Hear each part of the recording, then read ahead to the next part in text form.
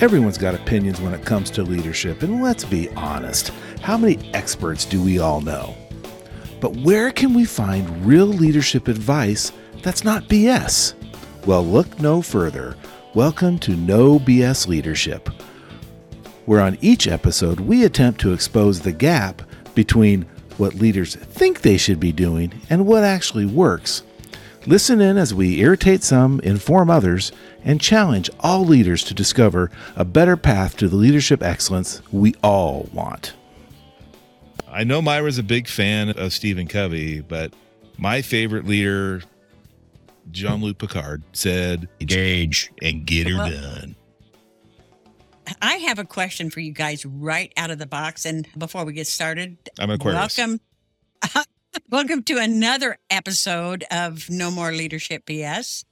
And I am here with the three Jeffs, Jeff and Geoff and Dr. Sam. And we are just thrilled to be back here with you again and thrilled that you're listening. So we had a really heavy episode last time. It was a great episode. We got to dig into a lot of things. I want to take it another step further.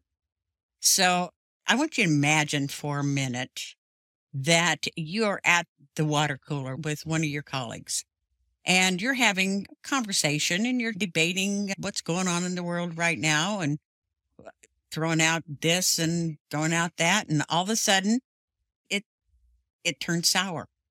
Somebody says, I can't believe you could stomach that kind of stuff or believe that kind of stuff. And all of a sudden the gloves come on. And before you know it, your conversation has turned into a battle, and it just degrades from there. And this is a very common occurrence, especially in today's world. What just happened? What just happened? Sorry. The ugly defensive monster raised its head. But how did that happen? I know every one of us has gotten into that situation. But what I want to talk about today is, what does defensiveness do to our conversations, and how does it keep us from having real conversations that get problems solved? And the other way is getting into a boxing match where nobody wins. Geoff. Okay, when you said defensive conversations, I immediately go to your brain goes into fight or flight mode. Because your brain doesn't recognize the difference between like reality, like I'm being chased by a bear, and in your mind, oh my gosh, I think I'm being chased by a bear, and you're running through the woods and there's nothing there. Your brain doesn't recognize the difference. As long as your brain thinks that there's a bear and you're running from it, you're in fight or flight mode. So when somebody comes at you with an attacking statement or something that makes you defensive, you automatically enter that fight or flight mode, and it takes you out of your prefrontal cortex and you lose your executive functioning skills. Doesn't matter who you are on the planet. If it's a serious, really like accusatorial kind of an attack, you automatically go there. It's a human nature. And to try and get yourself back, you got to stop, breathe. Sometimes you got to like literally walk away from the situation before you can come back to it and think. You have to have time to de-escalate, lower your heart rate, get rid of some of the cortisol that's now coursing through your system. And then you can enter your prefrontal cortex and start to actually think about what's going on. And so that if you have those conversations, if somebody comes at you attacks, in terms of that, you have limited choices because you're not going to be thinking clearly. You're automatically going to go into defensive mode.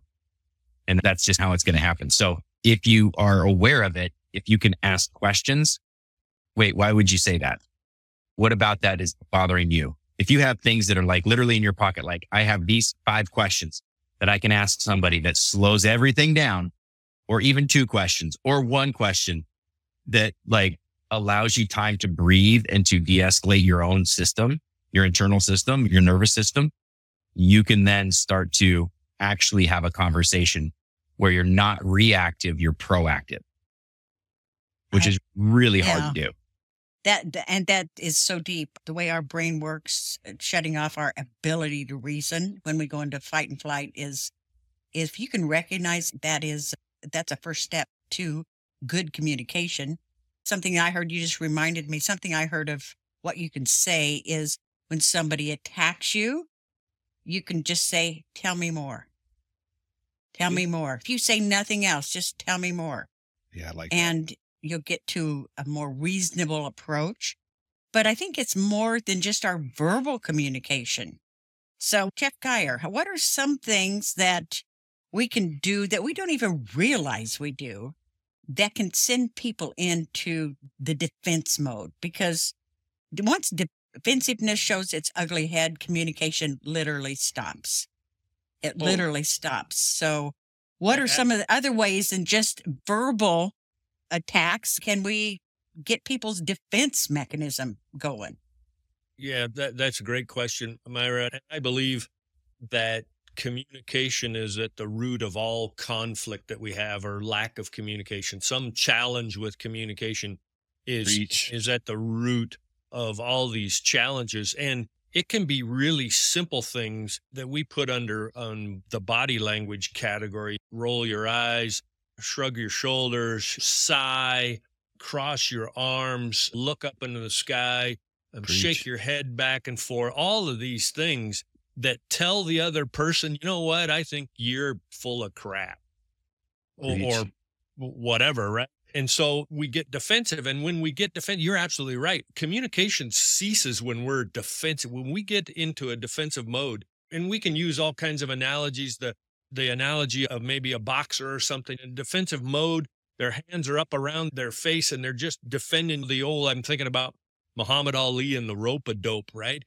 There's nothing happening. He's not doing anything. He's just protecting himself. So we're not trying to solve the problem. We're not trying to, in the rope-a-dope thing, he's maybe long-term, he's trying to win the fight, but it sure doesn't look like he's trying to win. He's not trying to make it any better. He's not trying to prove his point. He's just being. And so all of that body language stuff can force people to get into a very defensive posture, which surprisingly makes us want to be defensive as well, because a lot of times, unless you happen to be a jackwagon, and there are a number of those people in society, that when they see a defenseless thing, they get more aggressive, which isn't going to help. But as the leader, we have to control, or certainly be aware of, our verbal, so our words, but even more importantly, lots of studies show that our body language, those cues that we give off with our body and our eyes and our voice and stuff, carry way more weight than what we're saying. Obtain a less aggressive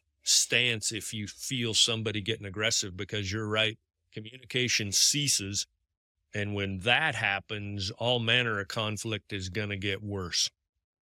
Yeah, that's the root of it all. And when I said communication ceases, I want to amend that to say a communication that will resolve anything ceases, because we're certainly communicating. You're communicating, just not getting what you want. Yeah, and you're likely not to get what you want if you continue down that road. As leaders, I think one of the times that we face real challenges with defensiveness is when they show up with a chip on their shoulder. And when are they most likely to do that? Review time. Review time that's almost instant defensive. Jeff Conroy, do you have any tricks and tips to put somebody at ease when it is a naturally defensive situation and you want to get rid of that right off the bat? And whiskey's not the answer, Jeff. Yeah, see, I was going to say I'd pull out a couple of highball glasses and glasses. I've had to do that numerous times. I'm going to agree with Geyer. The way your body is can escalate a situation big time. And the way, especially your facial expressions, can escalate too. The first thing you don't want to do is when something goes down is your first inclination is you might want to pimp slap somebody, but you don't want to do that. So to de-escalate a situation at a review, I've done my share of bad reviews. And one of the first things I've ever done is I never liked having a desk between me and the other person, ever. I always like to have the open space between us. And I always have liked to have some type of a table where we could sit next to each other at the table and have a conversation. But like I said, I've never liked having a barrier between me and a coworker that I was giving a bad review, or at any time.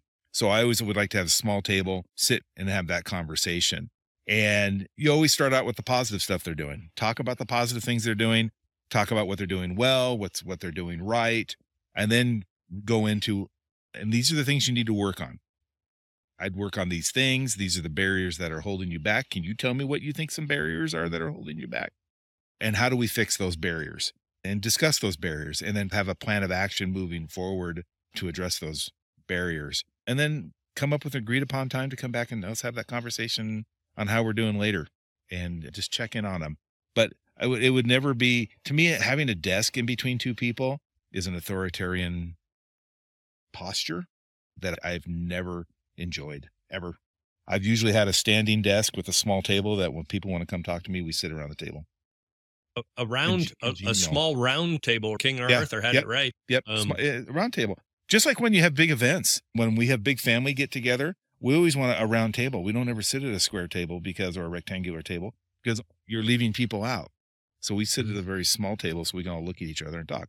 You're right. King Arthur was onto something. That's excellent. I think the less you can make people uncomfortable to start with, you've got control over them. And I think as leaders, we have to be really cognizant of how that affects other people. And it'll affect different people different ways. But if anybody that has control over you, you're not sure what they're going to do and what that's going to cause for your life. But I am a firm believer, because I've really been working on this lately. I have a challenge with it, actually. And I've noticed that when defensiveness comes up, that all of a sudden we go from talking about what is right into who is right. And what do you say about that, Dr. Sam? There's a lot to that. And also, sometimes the what is right is the debate. And the what the people hold as their belief is at the core of that conversation. So you mentioned some of the things that have a lot of heat. Any topic that's being voted on, there's going to be people on either side. And there's values and beliefs and understandings, right? So arguing about that topic for some of those folks is exactly the same thing as arguing about the person. So if we can't extract ourselves from the topic at hand, it's going to very much be a person-to-person argument and debate, rather than using that big topic as the third thing in the room and have discussion about that. Now it's about how we see the world, and my way is right and your way is wrong, and better bring your shield and your sword because we're going at it now. It's very easy to get in that space. If you can stay in that third thing perspective, it's easier, but it's not easy to do. If you go in with the idea of fix the problem, not the person, it becomes less defensive. Start addressing the issue. Don't say and go, you are doing this wrong and you are doing this. If you make it personal, and then it's going to be a 10-round brawl. Do you think that word you needs to stay out of the conversation? Yeah. Unless you're asking, what do you think about this? Or what is a solution that you would, then it's okay. But if it's accusatory, when you do this. Questions with the word. What would a person in your situation think about your stupid behavior? That's probably not the way to go. That works. You messed up, you fix it. Yeah, questions with the word you in it are fine, but statements with the word you in it, not so fine. Now, in the recent situation that I just have dealt with is I had to ask a question of somebody, and I had to ask, what is the backup? And what is the backup plan? I didn't say, what is your backup plan? What is the backup plan? And it took a day to get a response, and the response was like, it was a whole page, and it was full of them defending themselves. And it was just so obvious. There was a couple statements in there. So what I did is I said, let's take what you would do and put it to the side for right now. Let's talk purely about the backup plan. And then we'll come back to what you would do about it later. And it was able to get it back into an even keel, if you would. And then the feelings were like put to the side. I wasn't going to be able to have a conversation with this person.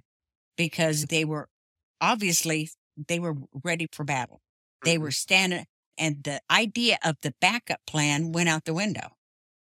It went out the window completely. It was not even being addressed. It was all the whys and whys nots that I wasn't interested in. So Wise if we knots. wise knots, wise knots. knots. That's a cubby. No, it isn't really. Exactly. Why is not? It's an And why- Indiana. Why is It's not an what your Indiana husband can thing. do for you? It's an Indiana thing, man. Go ahead. Go ahead. Point me out. Point me out. Now I'm going to get defensive, Conroy. But it is drinking. It is drinking time where you're at. And just hold this all together is what if we could meet this challenge and watch ourselves so that we don't put somebody into defensive mode? What kind of difference would that make in our organizations? And just go back to the water cooler situation. You were sitting there at the water cooler, you're discussing a situation as it is. It's completely benign. It has nothing to do with you or them. It's just a situation.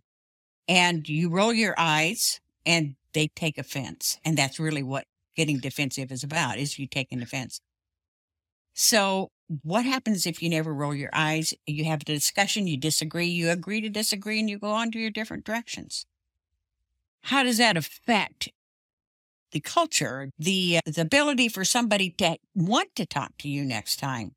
And heaven forbid that you no longer have negative conversations at the water cooler with other people describing how this person was being nasty to you. So why should we develop this skill? Why don't we just bully our way through and say, because this is the way it is and I'm the boss? Called professionalism. Do you know how many people, professionals, Yeah. Oh, I don't know. have that skill? Believe Yeah. I think the five of us are very familiar with how many people are not professional. And it's that people forget about that. It's be professional. It's not personal. It's business. And to have that, strive to have a business conversation and not a personal conversation. For me, that's good stuff, Conroy. For me, Myra, my leadership journey changed. My effectiveness as a leader changed when I learned or decided that as the leader, I didn't always have to be right. That whatever situation, whether it's around the water cooler or around the boardroom table, I didn't have to be right. I changed from this directive leadership style, if you could put it that way, to more of an inclusive one. That my job as the leader wasn't to direct the organization. My job was to influence it. And I could influence it by not backing people into corners, trying to get them to accept my position. When backing them into the corner, as we're talking here today, just makes them defensive. And now we're battling, and we've even forgot sometimes what we're battling about. So I'm an influencer, not a director. And to influence people, I have to pay attention to their thoughts and feelings and actions and words before I consider my own. And you don't know it all.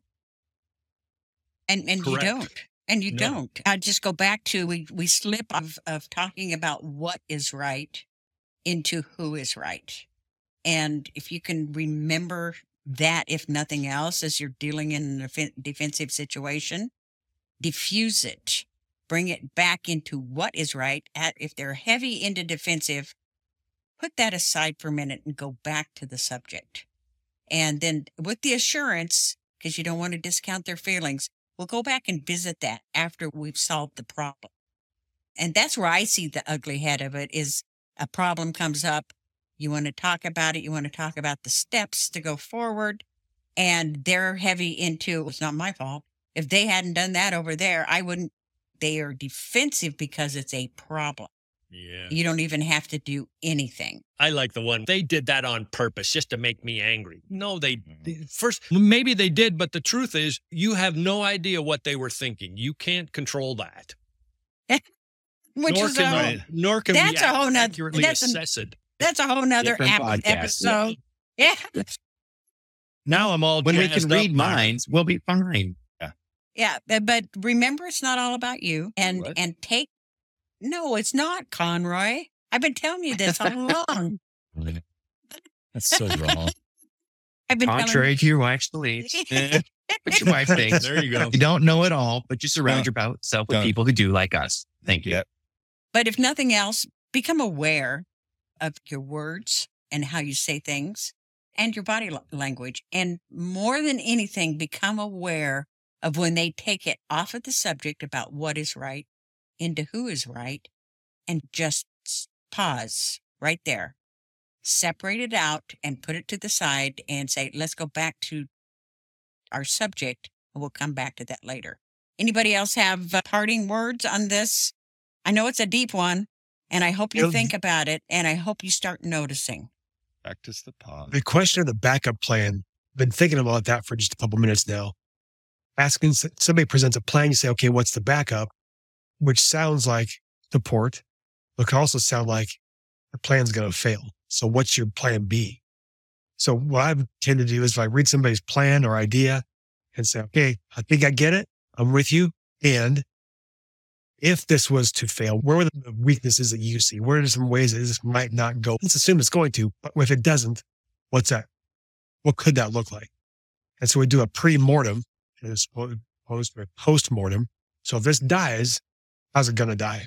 And it tends to get us to look at the whole situation from a third perspective and look at the plan, not the person who made the plan, which tends to get things to a reasonable outcome. But you have to have two honest actors in the situation. If somebody's there just to be right, it ain't going to work, no matter how fluffy you put the language. Yes. Are you saying we need two adults in the room? Is that what you're saying? That's not what I'm saying. You're saying it. I will accept that. I think adults are worse at it than kids. So is there anything else somebody wants to add before we sign off for this episode? I love you. In our household, we sing a song that goes something like this.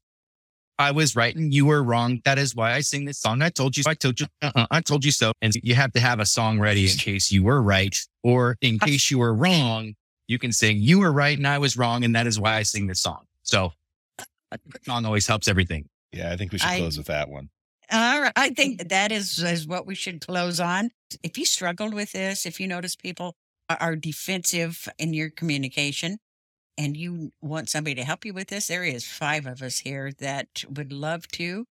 And all you have to do is reach out. We're really easy to get a hold of. You can email us through askus@leadershipbs.co. You can reach out on Facebook and now on YouTube. Either one, one of us will respond, but you still get the pick of the litter. You don't have to take the luck of the draw. So if there is nothing else, I want to wish you all a great week. Keep your eyes open. Be aware. That's the first step of learning, is to become aware and take it from there. And remember to take it back to what is right or what is the subject versus who is right. And you'll win every time. With that said, it is sign-off time, and it is bye-bye for this time, and we will be back next week to bring you more wisdom. Bye. Hasta luego.